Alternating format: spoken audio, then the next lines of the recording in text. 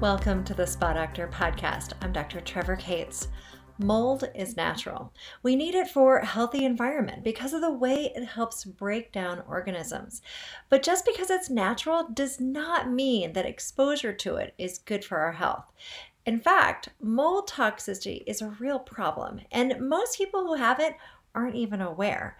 So today I've asked my guest on to talk about mold toxicity, mold exposure, and how it might impact your skin and your overall health. My guest is Dr. Jill Crista. She is a naturopathic doctor, best-selling author, and nationally recognized health educator on mold and mold-related illness. In fact, she actually trains other doctors on how to treat and address mold toxicity. Her passion is to improve health through education, bridging gaps between medical research and clinical practice. She writes books and offers online courses for those wanting to gain actionable steps to conquer health challenges related to exposure to toxic mold. On today's podcast, we delve into more about mold. Now, Dr. Jill Crista has been on the podcast before, so we're diving deeper this time, talking about how these toxic exposures show up in our skin and overall health and what you can do about it. So please enjoy this interview. Dr. Jill, it's so great to have you back on the Spa Doctor podcast. Welcome. Thank you so much. I'm really excited to share with your audience more about mold. More about mold. So for people who didn't catch you last time, which they should go back and watch that interview because we covered a lot there, just give everybody an overview of why mold is such an issue. I mean, I remember I grew up with a ton of mold in my home, and that was one of the reasons why I think I was so sick as a kid. But my parents would say, oh, it's natural. It's just, it's just part of nature. It's not a big deal. The fact that you pick up your doll from the, just sitting on your floor after a day and it's got covered in mold, that's okay. No worries. I can't even believe that story. When you told me that, I was like, are you kidding me? Yeah, the reason why I'm here and why I'm on such a mission with this is that mold is such a hidden and unknown issue. It's like the sleeper condition. It's something where it can cause almost any symptom in almost any body system. So when somebody says, well, how do you know it's mold? And I'm like, well, it's tough. It's tough to know, but it's one of those things that it's misidentified as other diagnoses so often, and it's treatable. So that's why I'm so excited about telling people about it, not to terrify everybody, because I do have a tendency to do that when I start talking about where they might find it, certain foods, that kind of thing. They get a little terrified, but that's not the point. The point is to recognize it, that it's hidden, and to treat it, because it's absolutely 100% treatable. Mm-hmm. When we have mold on the inside, mold is a really important job on our planet to decay, recycle. It's our great recycler on the planet. And it's really important to have in a compost pile, but not in our indoor environment. You don't want the mold to be thinking that your indoor environment needs to be recycled. So it starts to, eat and break down your belongings, and it does that to our bodies as well. So that's where we need mold, and that's where it's important to have on the planet and why it was put here, but not to take down our homes, our living environments. So what can people do? Are there any simple steps that people can start doing on their own to address mold toxicity? Absolutely. One of the things that's really important to you from your book is vitamin D, and that's way important for a mold sick person, because it's not just getting the vitamin D is good. It's that mold, in its wisdom, actually blocks vitamin D from being absorbed into your body, in the intestines and the kidneys. And this has been shown in studies. So for a mold sick person, it's not just a general good idea. It's a necessity to get outside every day, so you convert that vitamin D into its active form. And for most patients, they have to supplement it. And I generally try to keep my patients between 60 and 90 nanograms per milliliter. So you can ask your doctor to test your D, and if it's low and you're sick from mold, definitely supplement it, but it's no replacement for getting outside every day. No matter how sick you feel, get outside, bundle up if it's cold, take a fan if it's warm, whatever. Make sure you're getting outside every day, because you need that conversion, because mold is smart. It wants to keep you inside because it wants to compost you. Like it sees you as a food source, which is really creepy. So getting outside will help. That's one of the best things you can do to break the mold. So what are some of the symptoms that people experience that you've noticed that with mold toxicity, mold exposure?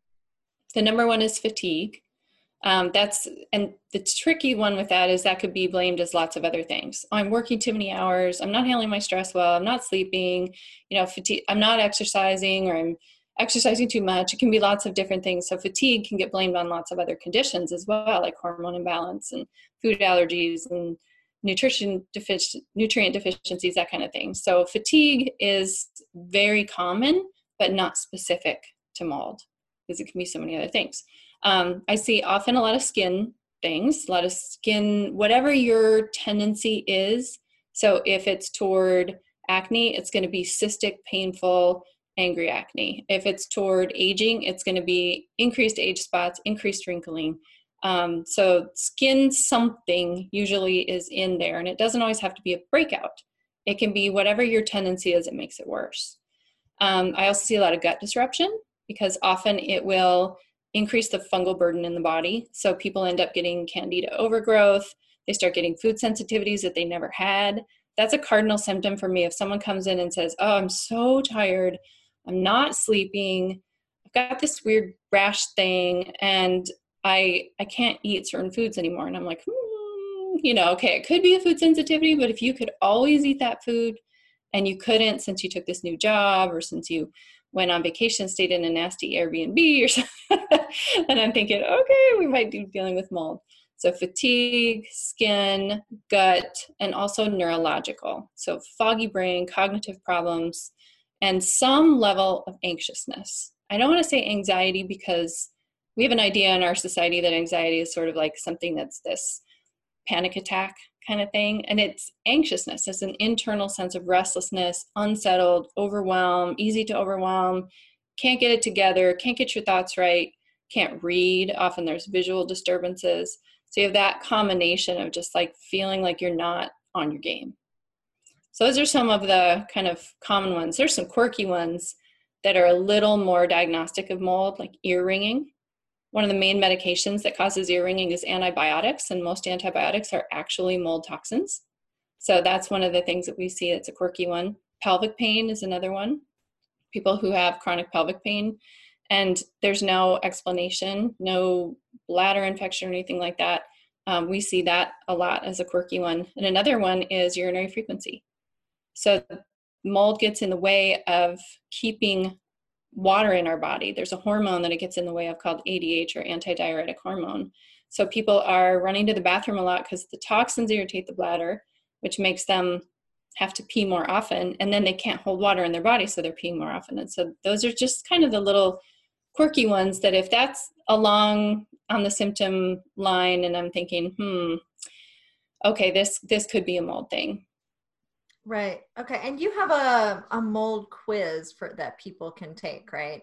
Yeah, Tell everybody about that, because like you said, there are other symptoms too. So exactly. people really identify, because sometimes it's hard to pull it all together and figure out if it is an issue. So that's why you put this quiz together, right?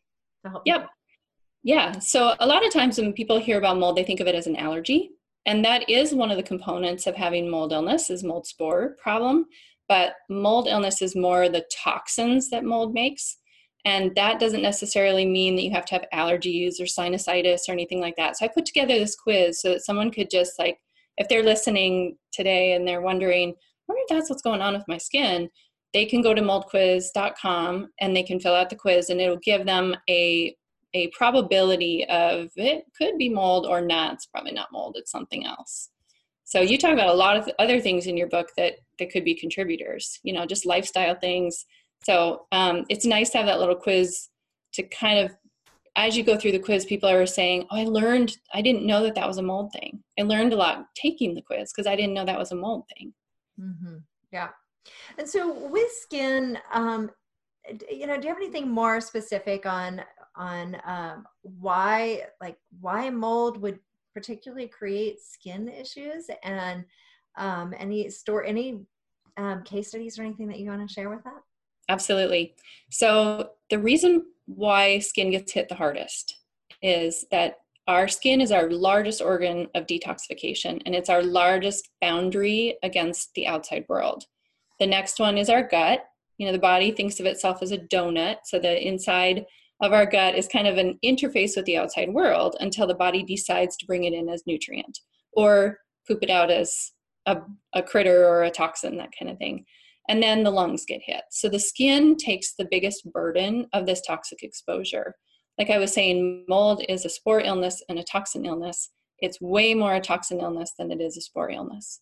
So if you're in an indoor toxic mold environment, or even a water damaged area, you can be inundated with these toxins that are riding along on ultrafine particulates in the air. So those will collect in really porous areas like mattresses, couches, furniture, that kind of thing. And if your skin, which is our largest organ of detoxification, but also a great way to get things into our body, if you plop down on that couch and you're wearing shorts and a t-shirt, you are now able to absorb all those toxins. And that's how then your skin becomes toxic. And that's the way that the body tries to handle that, is to have an inflammatory reaction to push it out. Mm-hmm.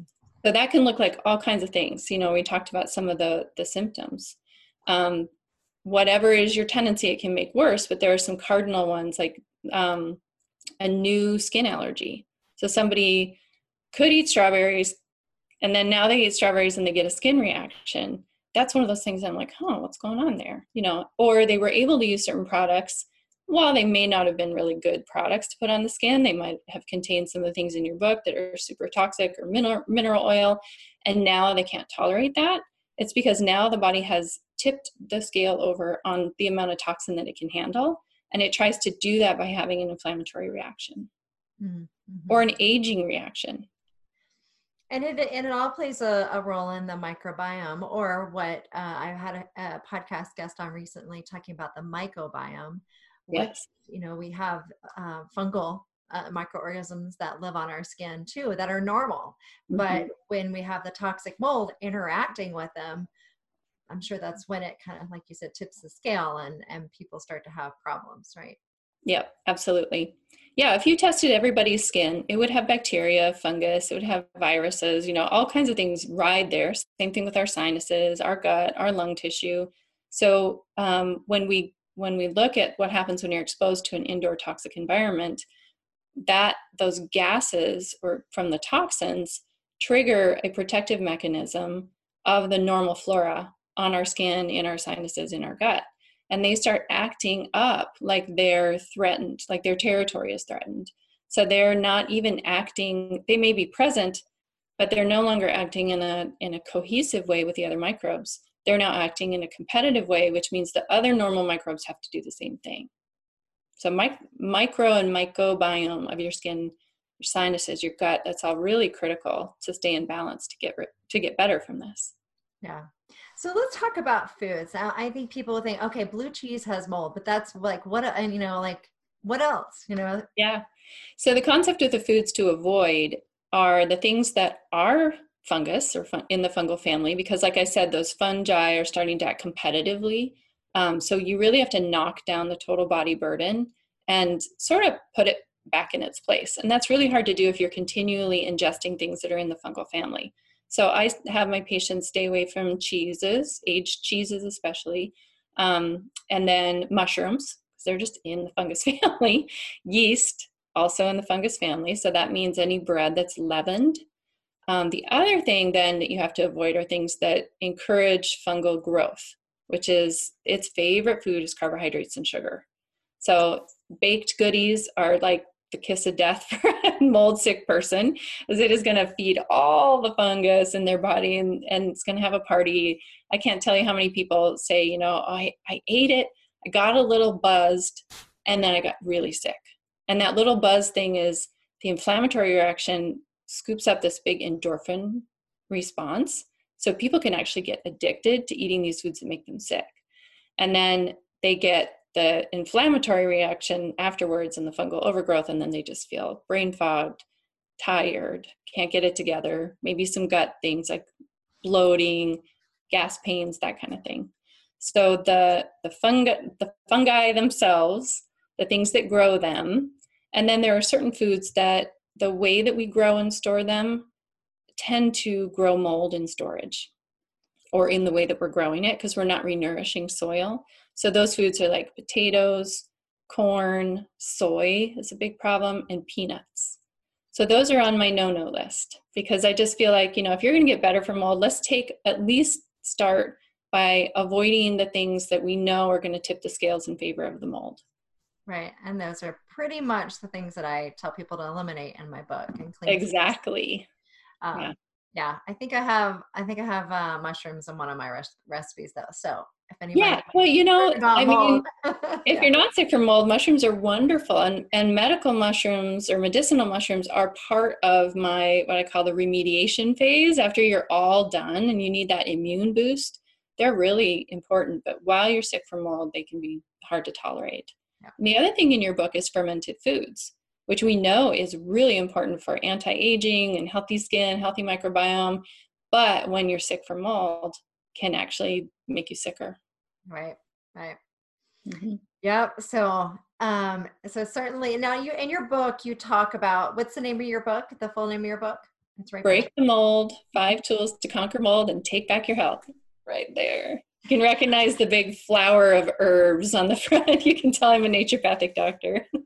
Yeah. So there's a lot of overlap in what we talk about, but if you're listening and you're thinking, oh, this sounds like me, then get Jill's book, Dr. Jill's book too, and look at what she's got. And because the two are complementary, our programs are complementary. And I mean, hey, we're both naturopathic doctors. We went to school together. We have a similar approach of get to the root cause, trying to find what the root cause is and then address that. Yeah. Right. Yeah. I mean, you even talk about mold in your book too. I'm sure that's from your personal experience, that it's on your radar, not only because it was in our training, but because you lived it. You had that experience. Right. And coffee also can have mold growing in it. What about tea? Yeah, tea can. I think that as long as you're doing organic green tea, the growing practices of using organic, they don't necessarily store the leaves and it doesn't get a chance to get as moldy. So I feel pretty confident with organic tea, but coffee is a real bugger. It's just like the other things we talked about, potatoes and corn. The way that we mass produce and mass store it, it can become a really important or a really big problem. And someone could be drinking it every day and not know that they're making themselves mycotoxic. So, having mold-free coffee, like bulletproof coffee, that kind of thing is really important. And you have a great coffee alternative in your book. Mm-hmm. The only little adjustment I would make to that is for a mold sick person, they can't handle rooibos. Many can't because it's a fermented. So that could be something they just take out of the recipe, and then they can, if they don't tolerate coffee or they can't find mold-free coffee, and they can be using that alternative. That's then, if they do find on the mold quiz it's probably mold, that's one tiny little adjustment they can make and still do something really good for their body. Because dandelion's incredibly important for the detox part of getting better from mold. Great. I think that the way we live has really contributed to the mold problems that we have. That the way our homes are built, the way our food is, like you just mentioned, the mass production and storage of our food, and the way that it's kept around for a long time. It's not as fresh. So the opportunities for mold, our overuse of antibiotics, and all of that certainly has contributed to the problems with the toxicity of mold, right? I mean, especially with our homes too. Absolutely. We used to honor nature's cycles and seasons. And when we would build our homes, you would never build a home through the rainy season. And now, because we have this over faith in treated wood and these kind of things, in my area, I'm seeing things go up all winter long, all through the rainy season. They pour a slab or put in a basement, and it rains and rains and rains, and that soaks up all this water, and then they close it up. And there have been materials that we're ordering from places that are too far away, like China, and on the way to the United States, it gets water damage, and they just turn the moldy side the other way so you can't see it and slap it up on the wall. I mean, those kind of the quick building practices, so that we can all have these McMansions. I think that if we were to slow down and build the way that honored nature, I think that would be a very important first step. Yeah. So what can people do with their homes? I know we talked about this some on the last podcast, but what are some simple things? Because I don't want to leave that out of this one too. Yeah. Yeah, because I mean, you talked about mold in your sofa. Like how is it? I know. Yeah, so I say in my book there are some Stay on a simple wood things. floor and just Yeah, that's right. tile, maybe. I don't Tile. Yeah, yeah, no pillows, no nothing. So yeah, I have some things laid out in my book that are not only just remediation tips. So if it is something that's a problem in your home, the things that I've learned, taking my patients through remediations and learning how they can protect themselves, how to have a good remediation. But the prevention piece, that's easier, an ounce of prevention is worth a pound of cure. So two really important things that you can do for your home: manage the humidity. No matter where you are, I mean, I hear it all the time. I couldn't have a mold problem. I'm in Arizona. Well, that has to do with the outside.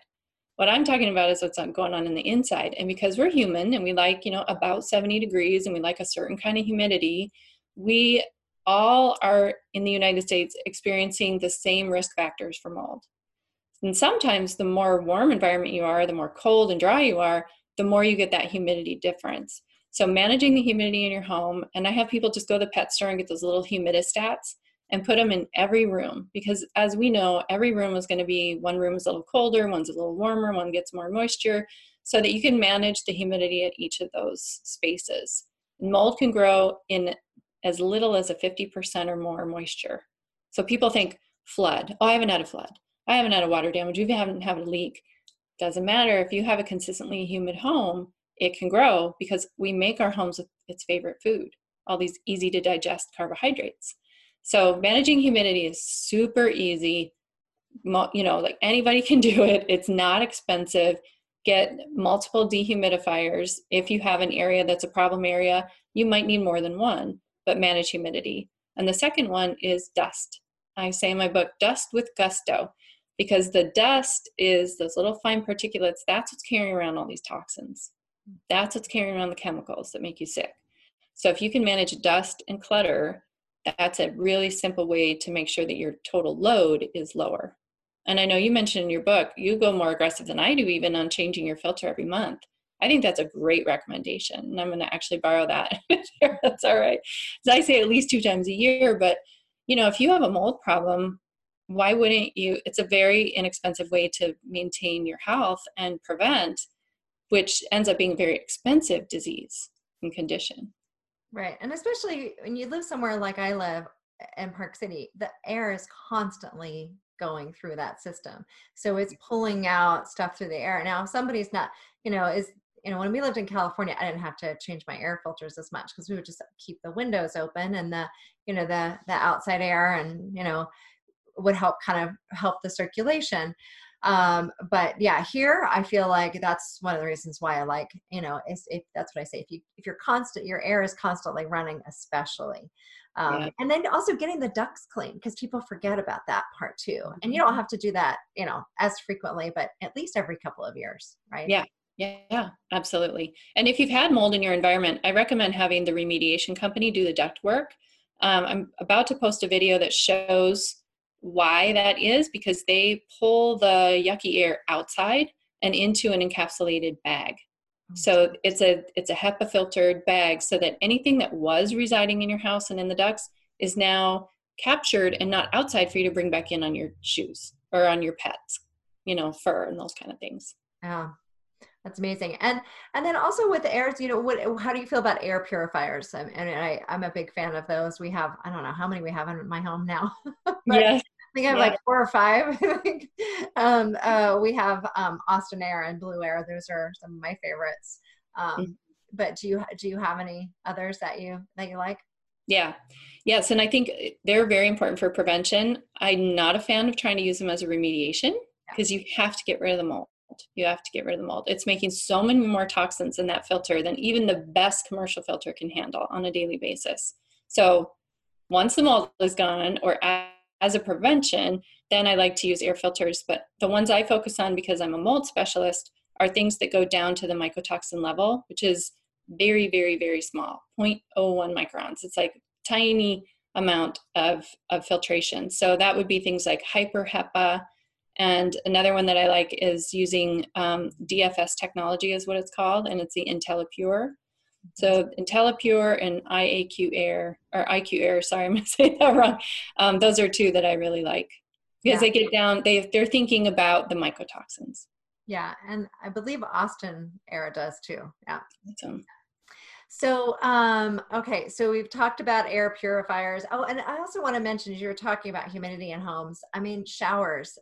Everybody takes showers, and I turn the exhaust fan on. Just like a simple thing, just as a prevention, like turn your exhaust fan on whenever you take a shower.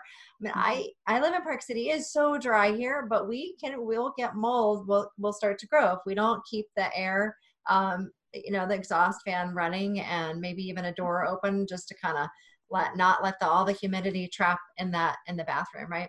Right. Absolutely. Use your venting. That preemptive venting is really important. If you know you're going to cook a whole thing of pasta and steam some vegetables, you better have something moving that air out of that environment or it will collect. Mm-hmm. Right. And again, it's not, it's really more of the way that our homes are built and the way that we live. We have to be mindful of all that. So now, as far as testing in the homes, what kind of test do you recommend?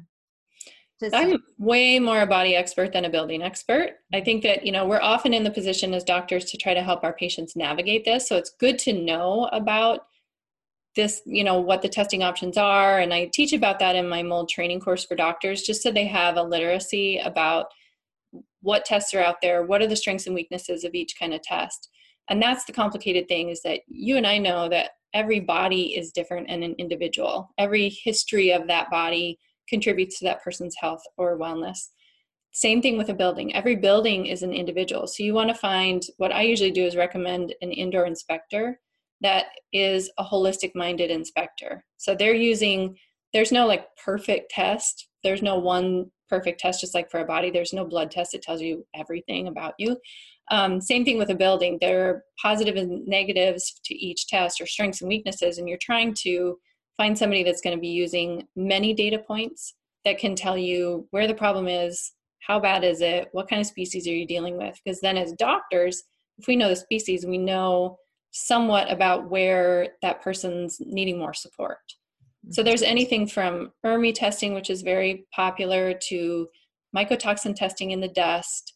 I am not a fan of somebody just coming in and bringing a plate in, taking the top off, putting the top back on after 90 minutes or whatever they say, and then shipping that in.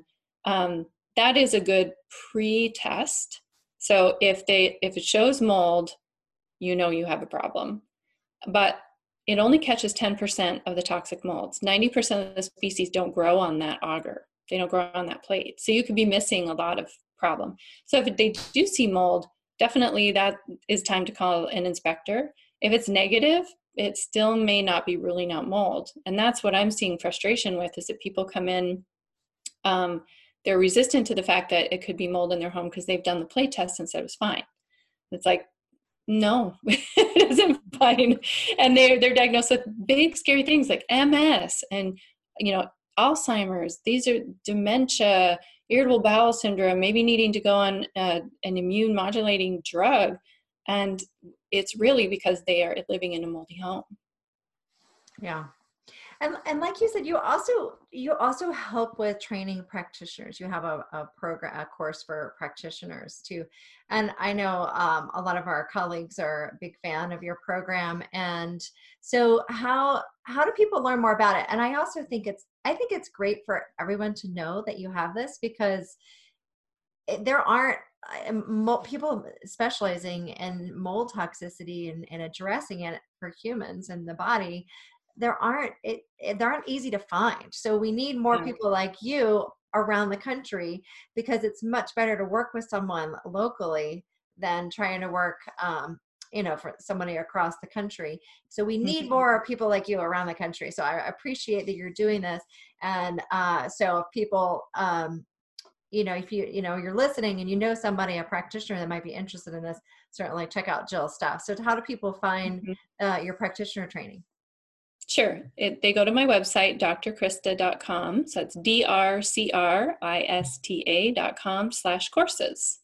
And on there, if you're a practitioner, you can get my clinical questionnaire. So I have the mold quiz, and that's just kind of a pre-screen. It's fun. It's kind of educational to go through it and realize, oh, wow, I didn't know that was a mold thing. But for clinicians, I have a clinical questionnaire that I created. I put it in my book, but if any clinician wants to start using it just to start screening their patients, they can go to that drcrista.com/courses and get the clinical questionnaire. It's a great way to convince your patient who is resistant to the fact that it's mold. And also it's really nice to track treatment progress because people will forget how horrible they felt. That's the good news about our amazing brains, is that they, oh yeah, that was pretty bad. And then they forget, and they might come back to that doctor and say, oh, nothing that you're doing is working. And then you go through that clinical questionnaire. It's like, wow, that's better. Oh, I forgot I had that. Oh yeah, that was a really big deal. So it shows you the progress through treatment. And also if they're getting worse on the treatment, then you know that their environment didn't get taken care of. Mm-hmm. And that's, in our area, 1 in 3 remediations has to be redone. So those are some of the tips that I put in my book about how to get a good quality remediation so it's done well and done right the first time. Good. Awesome. Well, we've covered so much, Dr. Jill. So tell everybody, where else can they find you? You're on social media, you're all over the place, but the big thing you want people to do is take your skin quiz, right? I mean, like that's going to be helpful for people to figure out if this is an issue for them, right? Yeah. The mold quiz. Yeah. Yep. Mold quiz. And then so many of the things in your book are exactly on par with the things I'm talking about in my book. There are a few tweaks for someone who has mold sickness where well-meaning good ideas can actually make them feel a little bit worse. So that's why I honed in on mold. I'm trying to treat practitioners about mold because there are certain things that we could be doing that could make them worse. We don't want to do that. We don't want to make people worse. We want to make them better. That's the whole point. Yeah, absolutely. Yeah. So I'm on Instagram. I'm on Facebook, Dr. Jill Crista. And whenever I get inspired to share information, I make little 1 minute or less videos. They're video blogs, which they can find on my website. I have like a year's worth of viewing on there if anybody really is bored and wants to hear all about mold. There are all kinds of videos out there for education. So if I'm having a conversation with somebody I'm working with or family member and they're like, hey, tell me about this, and I get inspired, I'll do a video blog and try to share information. So I'm out here to help. Thank you. Break the mold. Yes. Thank you, Dr. Jill. And we'll have all the links up on the Spa Doctor podcast page as well. Sounds good. All right. Thank you. Thank you. I hope you enjoyed this interview today with Dr. Jill Crista. To learn more about her, you can go to thespadoctor.com. Go to the podcast page with their interview and you'll find all the information and links there. And while you're there at thespadoctor.com, I invite you to join our community so you don't miss any of our upcoming shows and information. You can also hop over to iTunes and leave a review. We always love to get your feedback. Understand what more you want from us, what guests you enjoy, what information you enjoy, so we can give you more of that. Also, if you haven't already taken the skin quiz, find out if you're Amber, Olivia, Sage, Emmett, or Heath. What messages your skin is trying to tell you about your health. You can go to theskinquiz.com. It's a free online quiz that gives you messages about the root causes behind your skin and other health issues. Just go to theskinquiz.com. Also, the Spa Doctor is on social media. We are on Facebook, Twitter, Instagram, YouTube, and Pinterest. So join us there, and I'll see you next time on the Spa Doctor podcast.